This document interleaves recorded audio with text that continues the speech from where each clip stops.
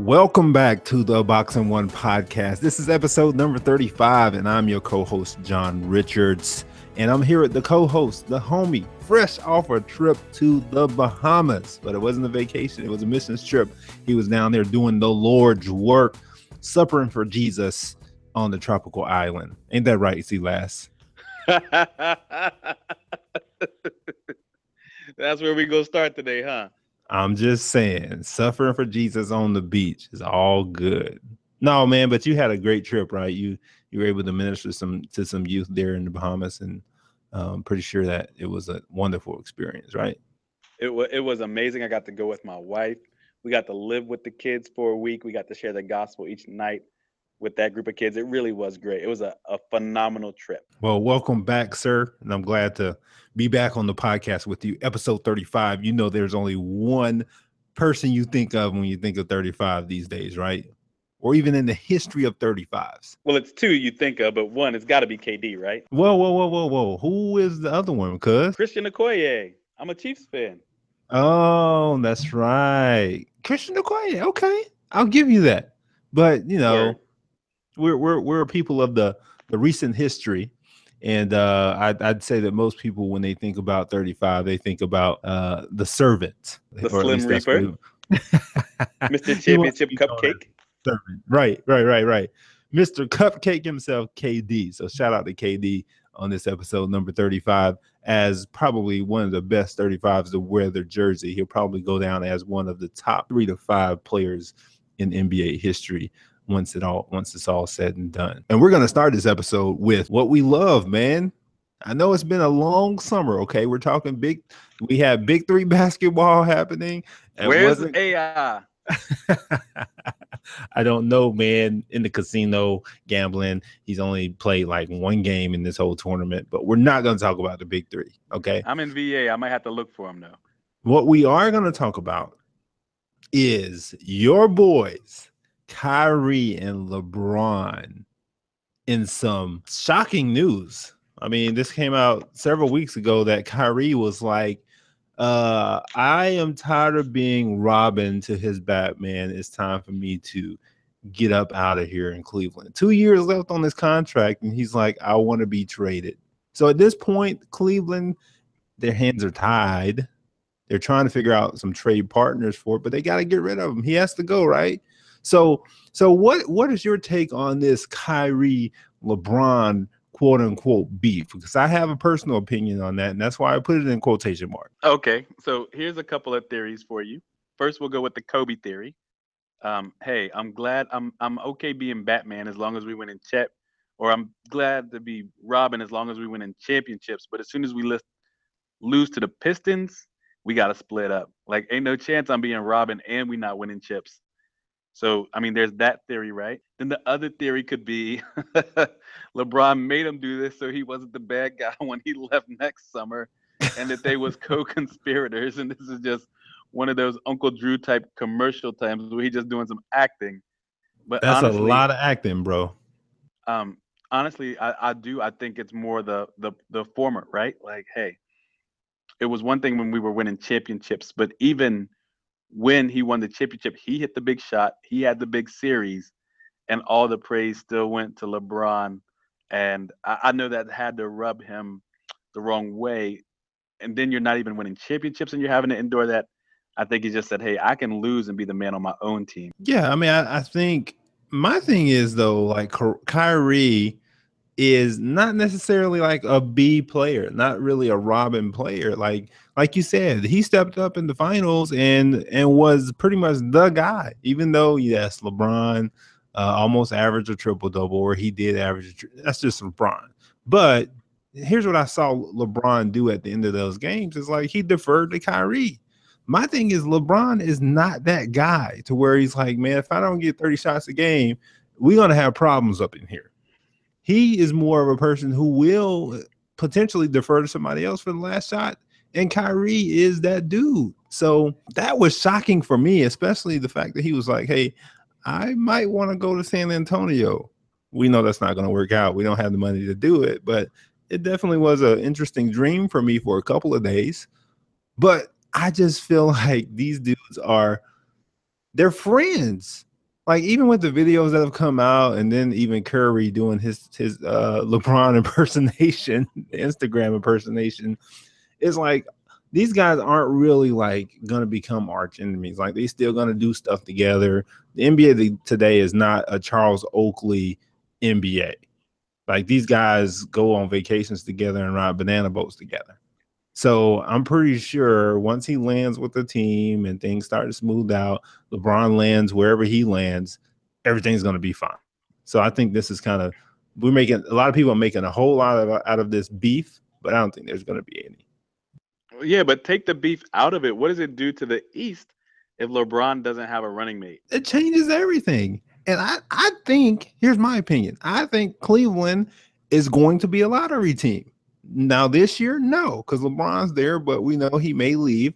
So how fast can the team go from the NBA finals to being a lottery team? Is this the fastest that a team is ever going to be there? And I think it starts with Dan Gilbert.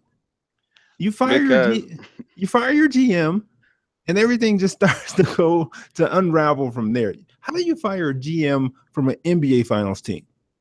What's up with but that, C-Last? you're asking, is this the quickest a team has ever went from the finals to that? Like LeBron didn't leave them before in the semifinals, and then they went to the lottery, the uttermost. They were horrible the first time he left.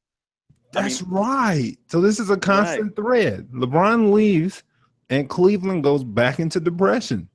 And really, how mad can you be if you're LeBron and Kyrie says, I went out of Cleveland when you're from Cleveland and you wanted out of Cleveland?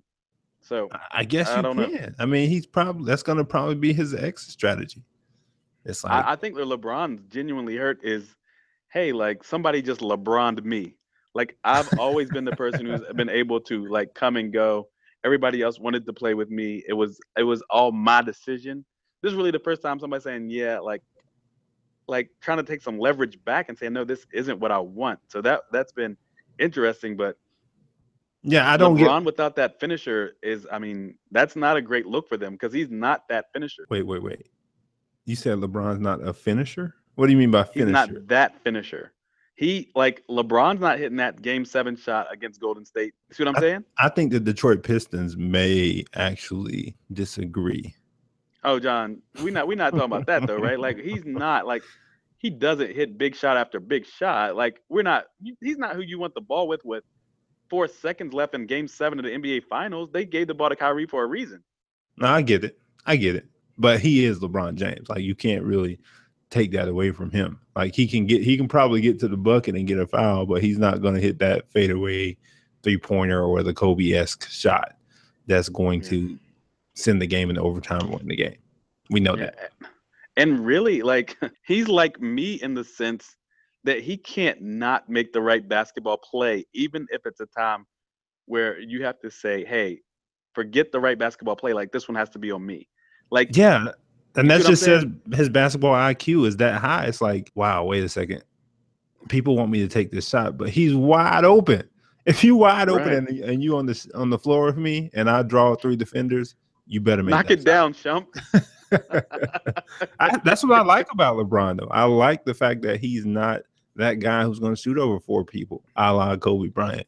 I mean, Kobe might hit 4 out of 12 of those shots, which is pretty decent. But LeBron is going to look for that open shot. Hello, Ray Allen. RIP Spurs championship. Yeah, so that's what I'm just saying is like there's a time though that you have to be able to switch that off, and that's what Kyrie can do. Like there was no chance Kyrie was passing that ball to LeBron, no matter how open LeBron was. And there's no chance that LeBron's not passing if it was the role was reversed. You see what I'm saying? Yeah, So he needs that. Like that's they're just kind of how symbiotic. I see what you're saying too, but dang, I mean, I think I think your boy just wants out. he's just like, I'm done. I'm done. Speaking Like, of done, yo, I think your boy Sean Lynn might be done with the 116 crew. What's going on, man? Tell me what's happening. What's going on? what you mean? What's going on? Give us a recap. What you got? We were So both in Legacy together, yeah, chilling. yep, We decided not to do Soul Taco this year, and we went and got some Chick-fil-A. Got to chop it up. That was always great to see you in person. And then I was able to watch you. Actually, you talk about me in the Bahamas, but I actually got a chance to watch you encouraging young people to dig deeper into their scriptures and giving them some tools to do that and walking them through some text. I'm always super encouraged to see you in your academic element and helping people have minds and hearts for the Lord. So I always try to, no matter where I'm at in my class, try to dip down and catch part of yours. Appreciate it, Great, fam. excellent job, Appreciate excellent it. job. So while we're at legacy, something happened that we weren't expecting. The beef popped off, if you can call it that, I guess. Yeah, we had a beef, man. I think it was prompted by a series of tweets from Shylin, who basically went in on the state of Christian hip hop, and his new release is how Shylin always brings it. It's pretty Christ centered, and definitely has some theological depth to it.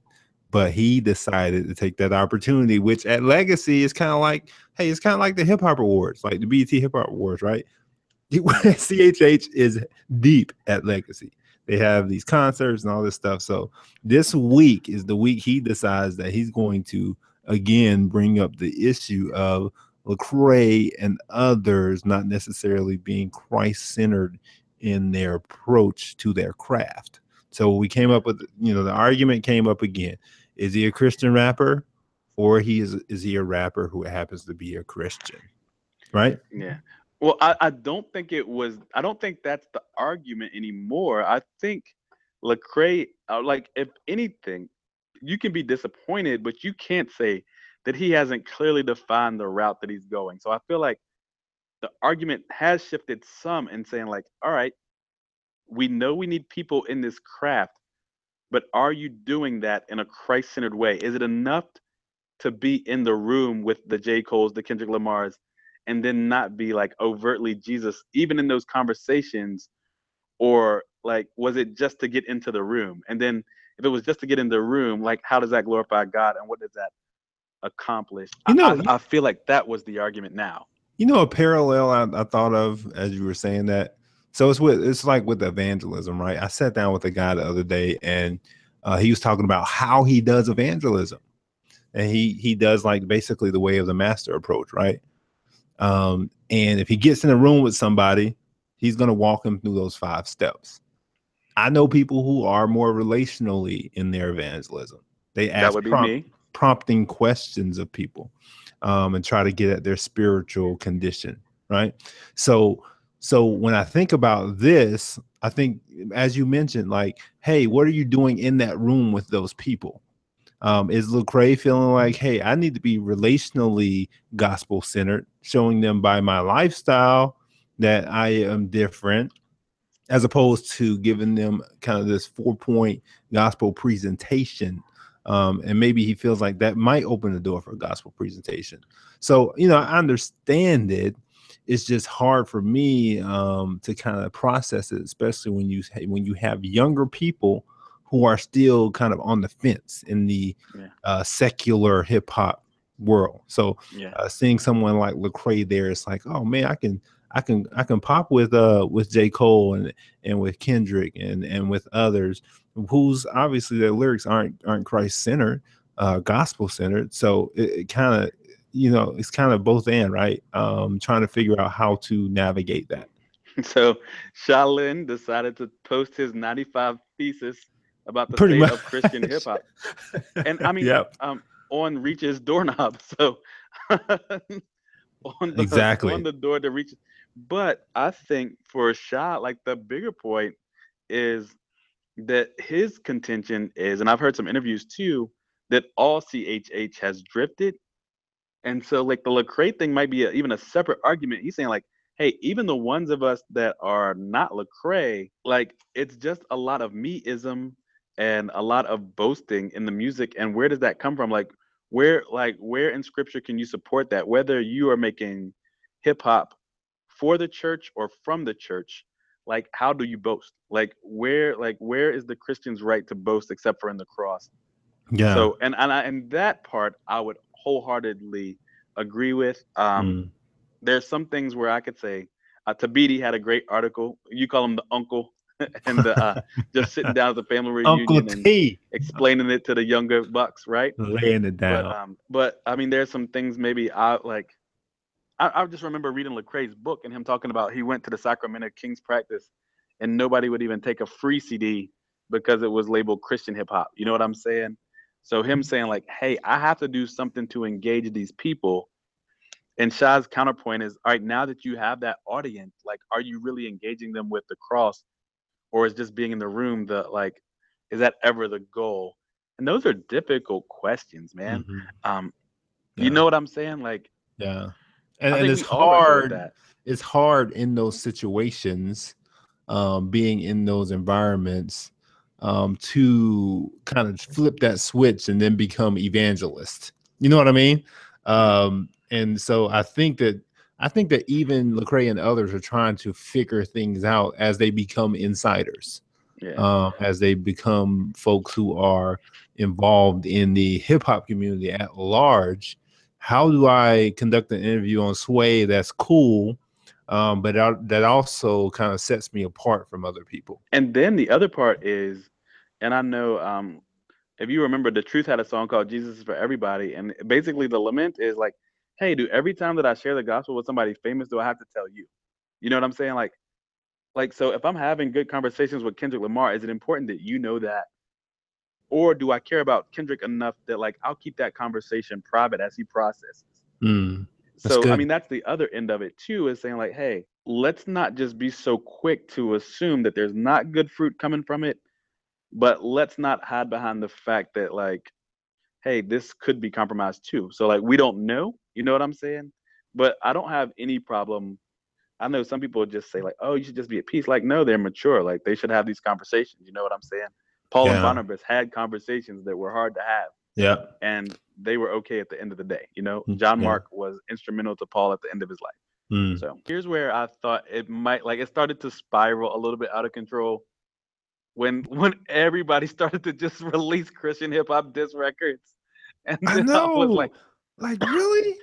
and Like then your boy, everybody going with the diss records, yo. and then Lecrae's pastor had to hop in and be like, wait a minute, let's not forget about the local church's role in determining where Lecrae is. Like, so I mean, it's been all over the place, but ultimately, if nothing else, it's asked us to consider and ask some really tough questions. And I don't feel like the questions that Shaolin is asking our community to ask are unfair questions to ask. Yeah. Like, No. and No. the Paul Washer thing that's on the album is poignant and very powerful. And it's something I feel like every Christian hip hop artist should consider, whether they're doing art for the church or from the church. So that's where I'll No. leave it. I I love agree. Lecrae, love Shy. Yeah. Um, It's so good stuff. All right, man. So I want to personally congratulate you because what up? this Friday, you and your beautiful bride will have celebrated 16 years of marriage.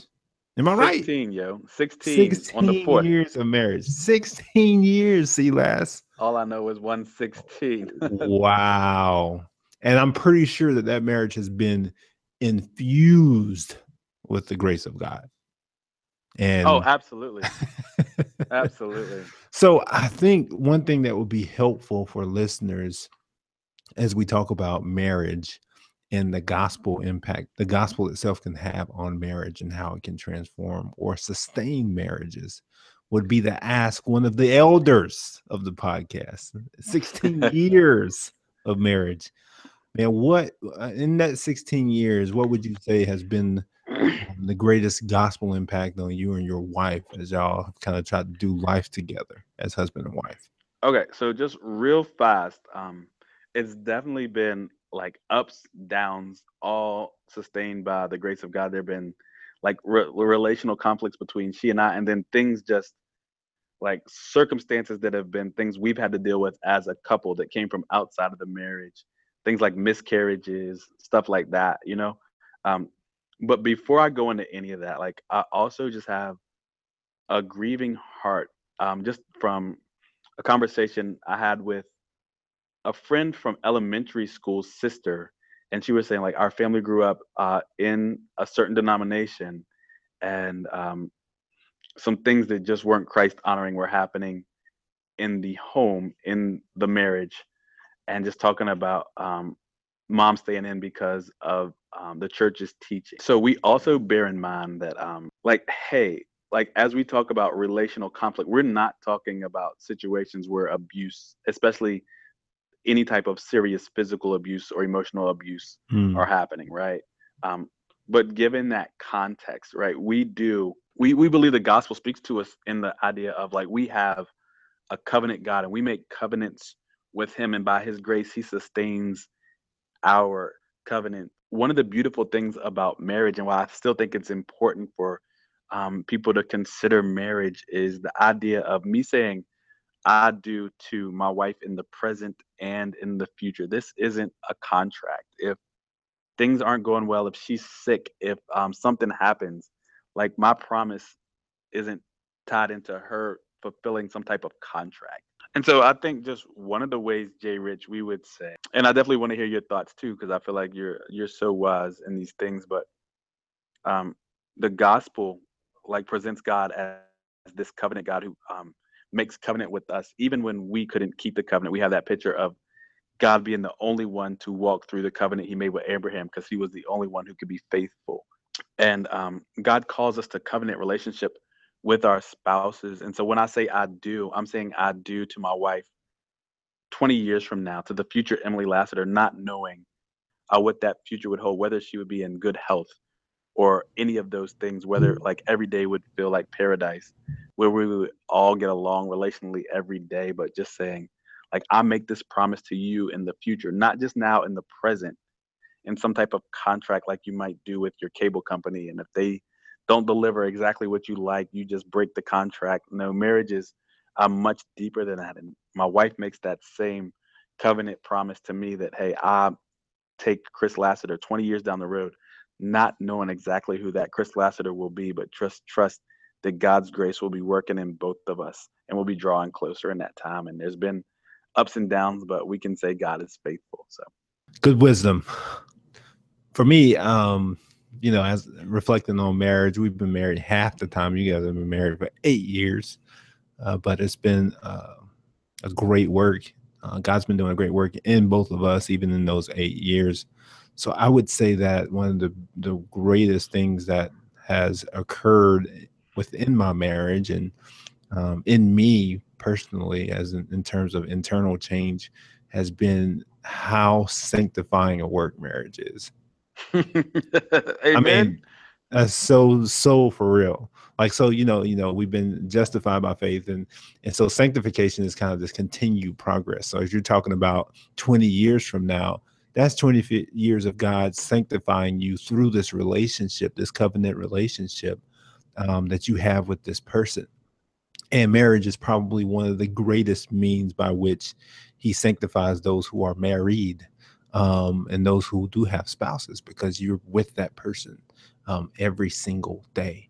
And both of you guys are still sinners, saved by grace alone. Just seeing what God has done through our marriage and sanctifying me, making me become more selfless in some of the things that I do. Not that I get it perfect all the time, because I still think of myself a whole lot more than I should.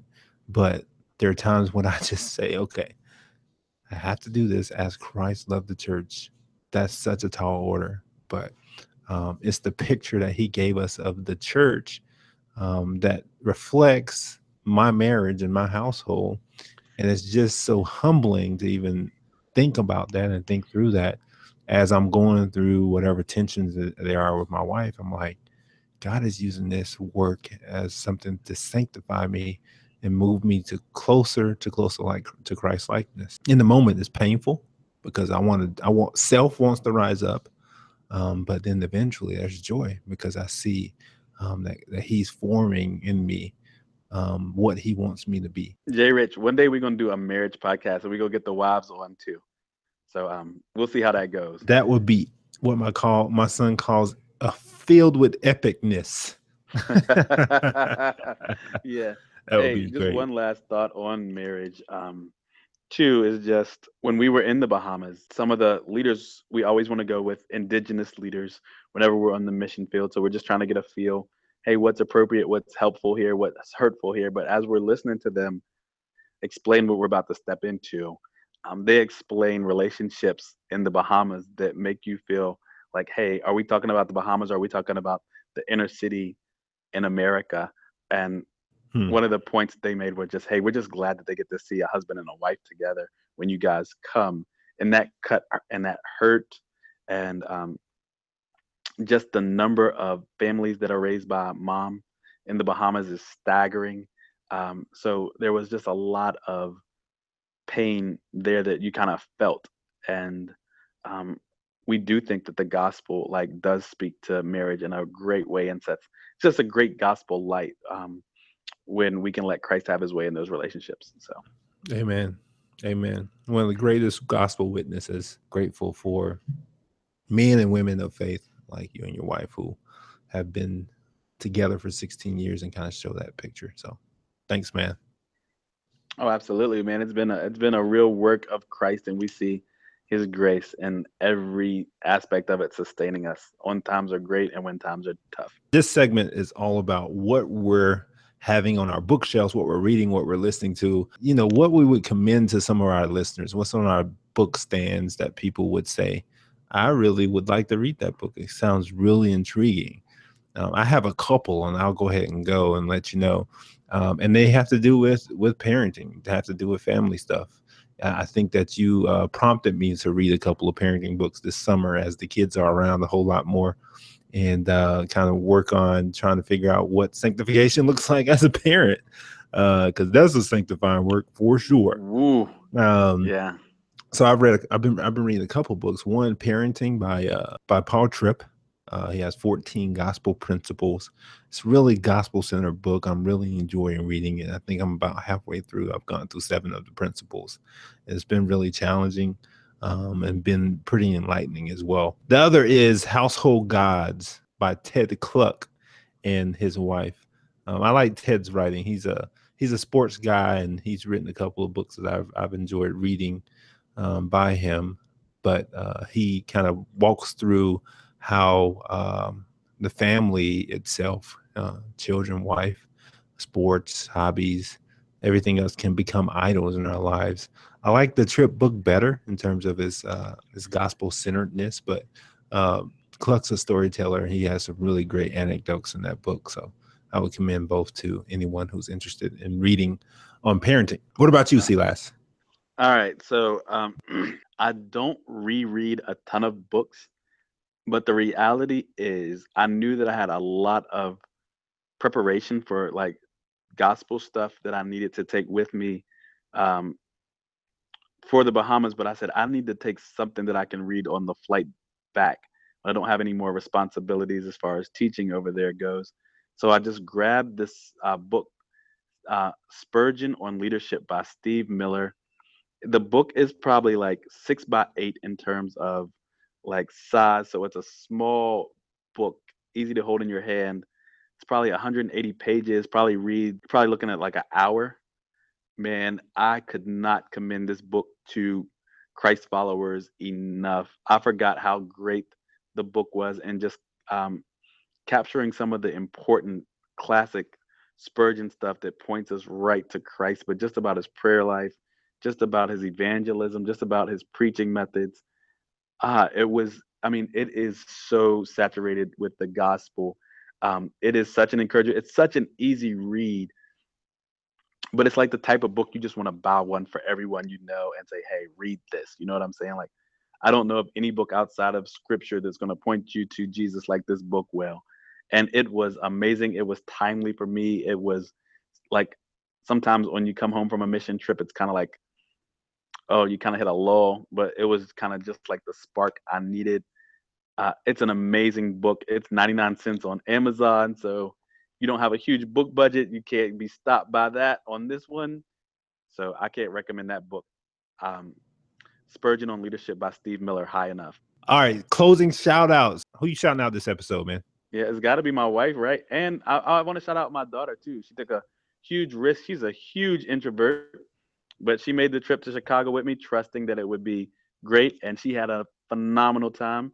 So, and my Roanoke crew, Macklin, and his nephew and niece that rode with us.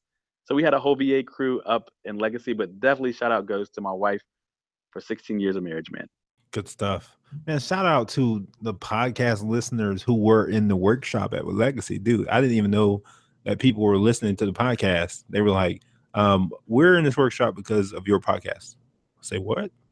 Word? Oh, shout out. So that was cool, man. I didn't get their names, but I really appreciate you guys for listening in. You know, me and C-Last took a little bit of a break, but we're grateful for you listening and tuning in. So shout out to y'all and for y'all attending the workshop. That's love right there. That's love. That's what's up, man. That is what's up. That's encouragement, man. Every once in a while, I guess we just need a little gospel encouragement. So that's good. Amen. Amen. Well, this episode's been encouraging to me, man. Thank you for sharing on your marriage and sharing your wisdom. You come back from Bahamas all tanned and got the tan lines. Bruh, You got a tan?